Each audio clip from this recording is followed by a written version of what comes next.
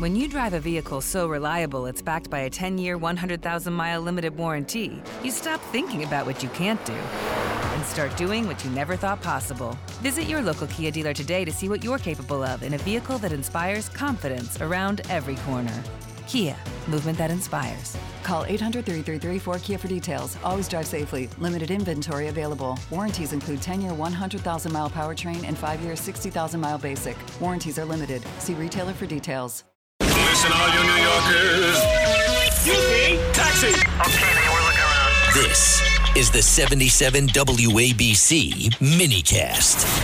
This is The Other Side of Midnight. I'm Frank Morano. I'll tell you, my next guest, decades ago, you could have said he needed no introduction. Unfortunately, he has far surpassed that sort of a characterization. He's been an actor, a director, a best-selling author. He's had millions of record sales, been one of the most recognizable TV pitchmen in the world. He's gone swimming with sharks, interviewed Stephen Hawking, been the face of one of the most enduring franchises of all time. He's even now become a watch designer. And I'll tell you, he's always been someone I admired, looked up to, and idolized. But after working with him for 2 days and hosting a Q&A, I'd love to tell you, I discovered that he's only human and has the same sort of foibles that the rest of us have, but that's not true. I've now come to believe that he is not only the most interesting person on the planet, but in the galaxy. It gives me a great deal of pleasure to welcome back legendary everything, actor, director, author,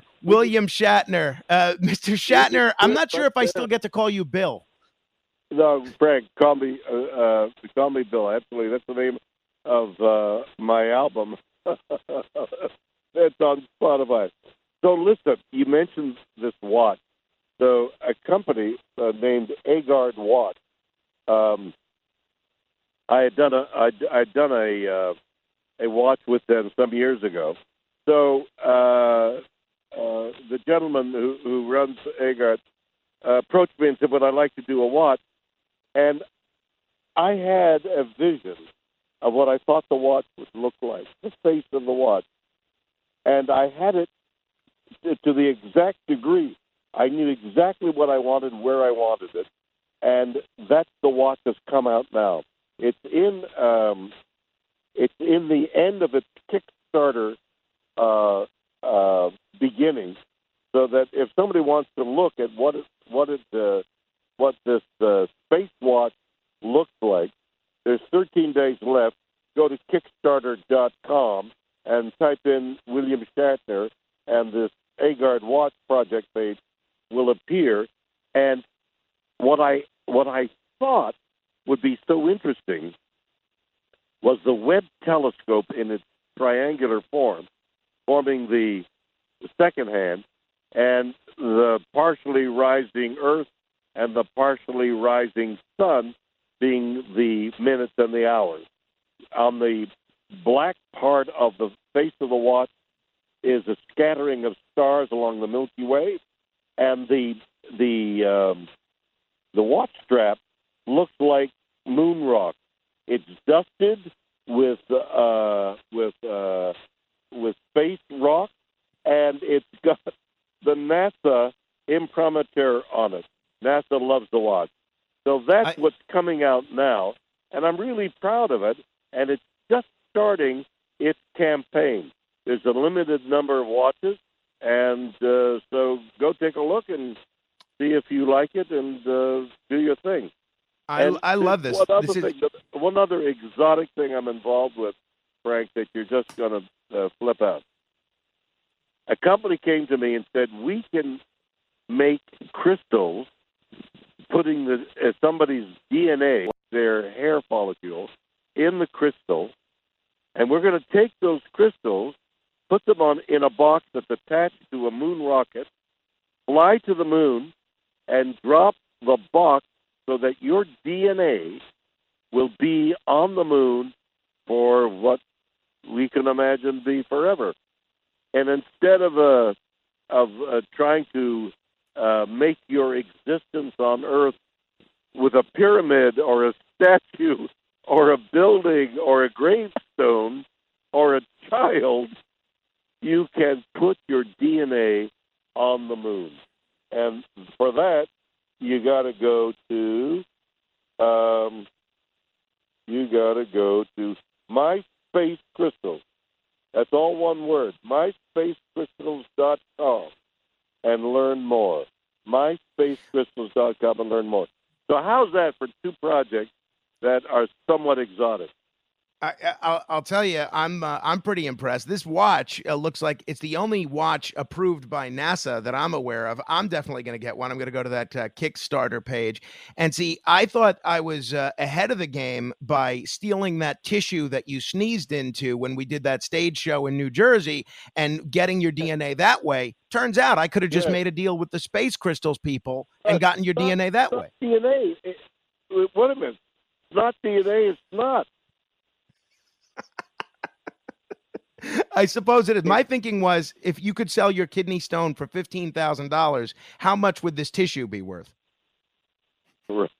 I don't think your audience knows that story. So I'm suffering from kidney stones, and finally they come out, and I'm okay. And then a company that a gambling company online that can't advertise by law calls me and says, they'll buy my kidney stone for publicity purposes. How much do I want? I said, I want $100,000. They paid us $75,000. I got the cast that I was working with to raise $25,000.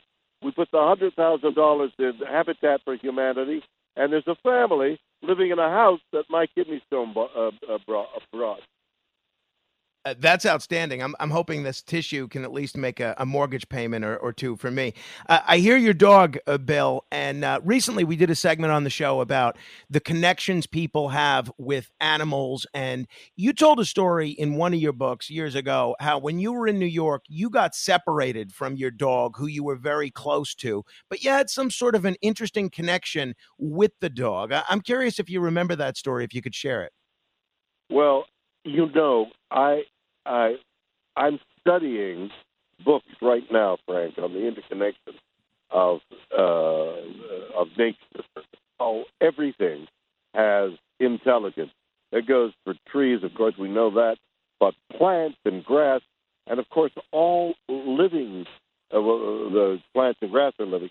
All entities that breathe and walk around have their own intelligence. And so dogs have their own intelligence, their own ways of communicating.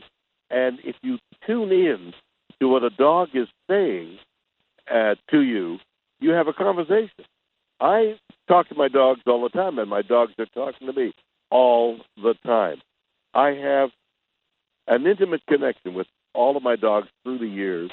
I have two Dobermans that are sitting on a lawn looking out. Both of them, they're Dobermans. Both of their instincts are to guard.